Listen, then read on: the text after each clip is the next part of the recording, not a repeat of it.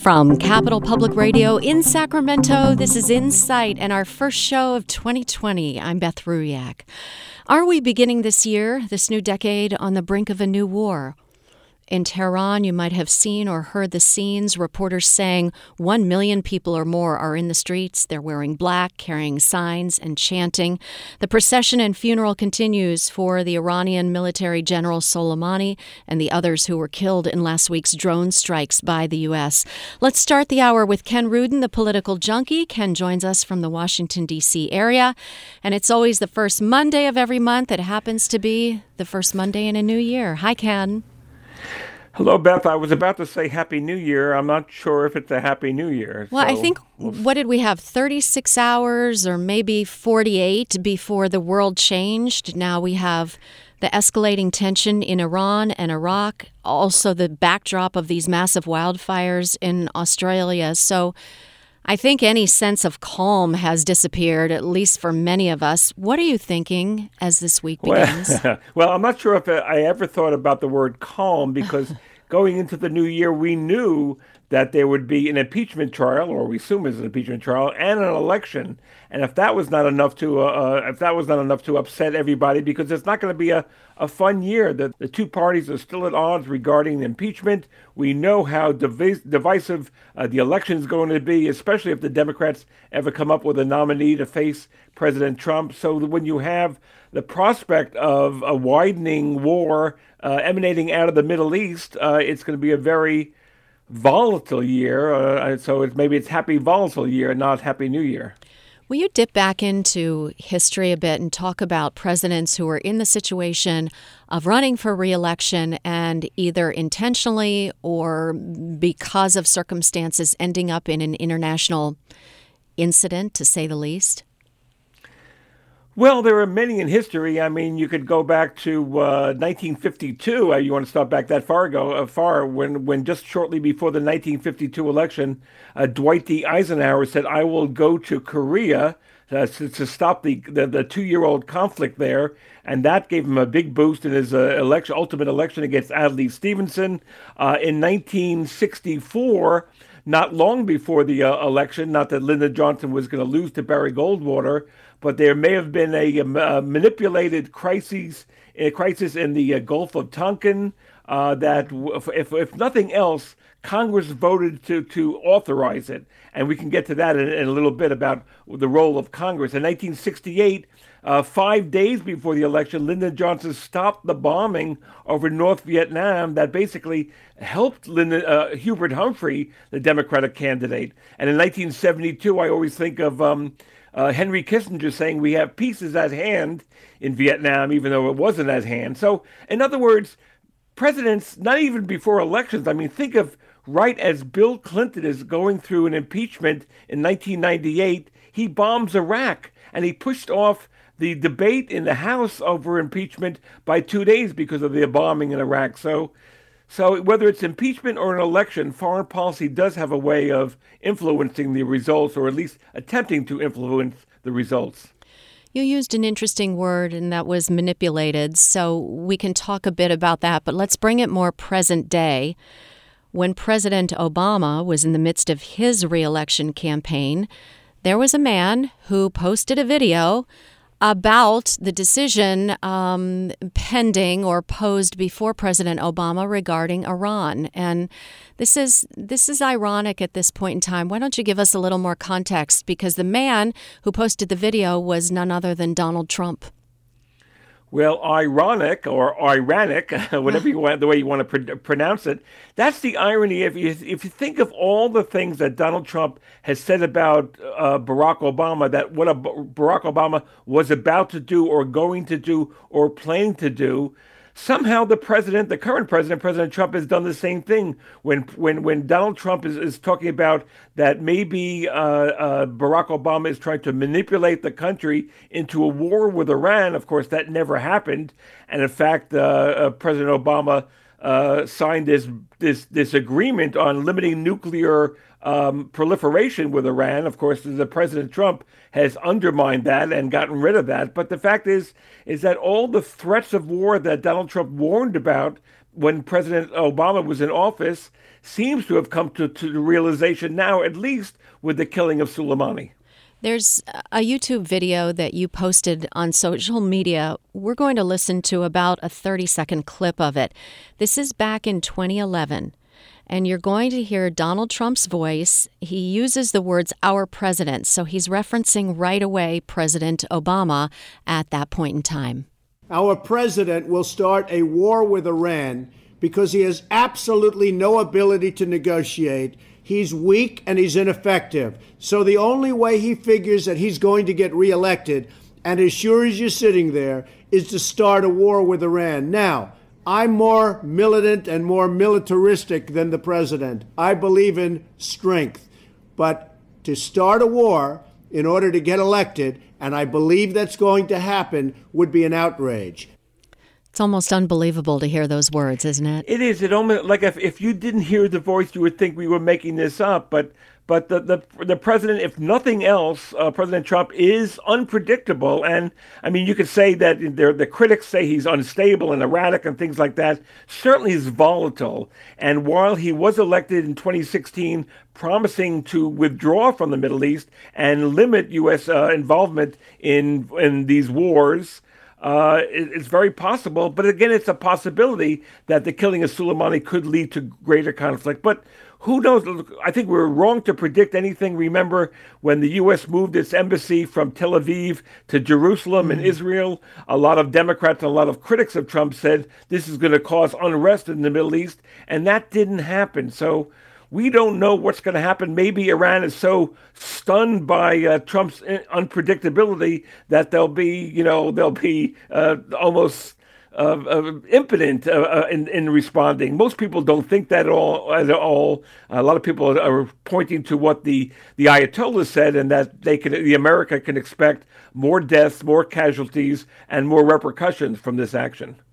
So I want to reiterate that clip was Donald Trump in 2011 talking about then President Barack Obama, who was campaigning for his second term. One difference here is that we're being told, Ken, that these drone attacks were in response to imminent danger. It's still been undefined. And I don't know at what point or in what way Congress can compel the full disclosure of what the situation was. That's a big question, and it's an important question because it's clear that President Trump has shown no desire to cooperate or consult with Congress at all. Whatever you think about George W. Bush's incursion into Iraq, the fact is he went before Congress. Congress gave him the authorization in both the House and Senate. We'll see whether there's going to be a vote at all. But obviously Democrats are angry. Democrats are asking for what kind of imminent danger did Soleimani present. Now the Republicans will say, rightfully so, that Soleimani was responsible for the deaths of hundreds of American soldiers, and that's why that needed to stop. But again, does killing Soleimani change the crisis odds, and does it change the threat from Iran? And that's really very questionable. So there are two bills. You just spoke about this in general terms. There's a bill in the House and a bill in the Senate that would propose that congressional approval has to happen before we enter into any war at this point. But the bill eventually has to go to the president's desk. He would be unlikely to sign it, right? So is this legislation going to go anywhere? Well, first of all, you're already assuming that it passes the Senate. And right now, given the fact that the Senate has seemed to be in lockstep with the president, even though some Republicans are warily responding to the actions over the weekend. But there's no evidence that the Republicans in the Senate are going to pass anything like that. So maybe even if it does pass the House, which is expected, it may die in the Senate, and there may be no piece of legislation for the president to sign at all. If you're just joining us, I'm talking with Ken Rudin, the Political Junkie. This is our first conversation of this new year. When we left the old year, Ken, we had House Speaker Nancy Pelosi holding the articles of impeachment.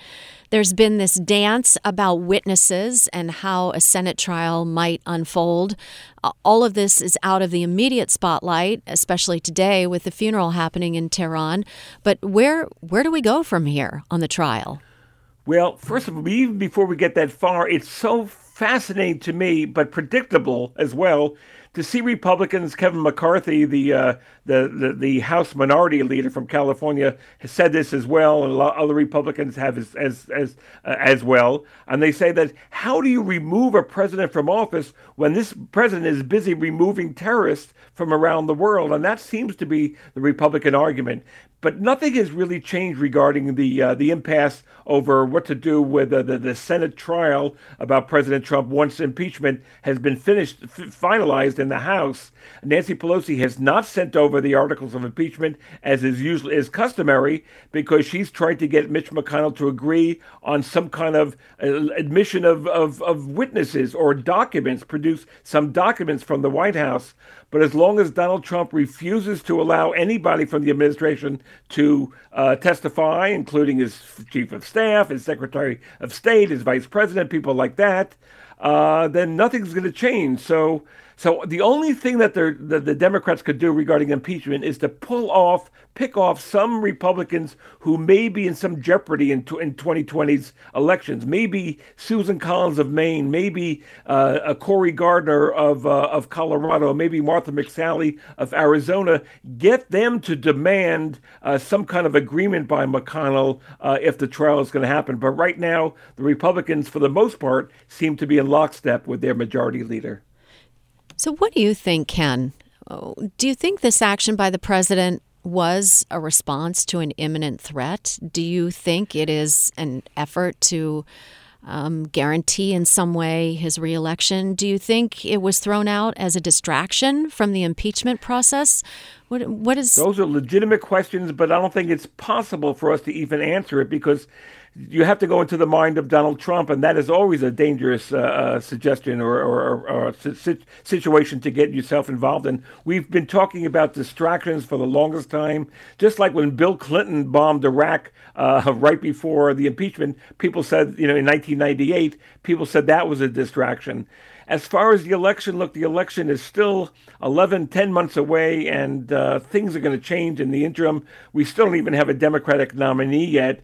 But it's just part of his unpredictability, and whether it leads to, a rally around the president effort, as we've seen with previous foreign policy seeming debacles, or it turns more and more people against him. It's just too soon to say. But whether it's about impeachment or his election, it just could be the fact that he's a very impulsive president, and he was angry about the killing of an American contractor in Iraq, and he decided to do what Obama and George W. Bush would not do, take out General Soleimani. So let's spend a few minutes here at the end on the Democrats and their reaction. It's been a mix of acknowledging the role and the kind of person that General Soleimani was, and the characterizations of the action that Trump took. This is going to be the main topic now on the campaign trail, superseding everything else. Tom Steyer is the last Californian standing in the midst of this race, and also one of the battle of the billionaires. So what's the race look like? Well, something not much has really changed. Nationally, Joe Biden still has the lead. Bernie Sanders still has raised more money than anybody else. In the last quarter, he raised $34.5 million. That is $10 more million than the runner-up, Pete Buttigieg. Right now, only 5 Democrats have qualified for the January debate, which is next Tuesday. Biden, Sanders, Elizabeth Warren, Pete Buttigieg, and Amy Klobuchar, who don't count her out yet in Iowa, even though she's not in the top 3 or 4. But right now, Pete Buttigieg has the lead in Iowa. Elizabeth Warren, who, by the way, was endorsed today by Julian Castro. Elizabeth Warren has the lead in New Hampshire. And then Joe Biden has the lead in Nevada and South Carolina. So it could be a very muddled Democratic field, at least going up to Super Tuesday, when California and all those other states vote on March 3rd. And while that's happening, for example, on the next debate is scheduled for the, I guess, what was it scheduled for? The January 14th debate. Right. But that may be put off because of possible impeachment trial. So we don't know. While the Democrats are still in flux, President Trump is going around having his rallies. He's having a rally on the 14th in Milwaukee, in Wisconsin, one of the key states for 2020. While the Democrats are eating their own, or at least trying to come up with a nominee, President Trump is raising money and raising the temperature with his rallies, and the Democrats still have a long way to go before they unite behind a candidate. So Julian Castro did drop out of the race, just to clarify that point. We've got, right, as you said, this January debate. There's another debate just before the Iowa caucuses on February 3rd, and the qualifications on the debates keep getting tighter, so the field could narrow even more.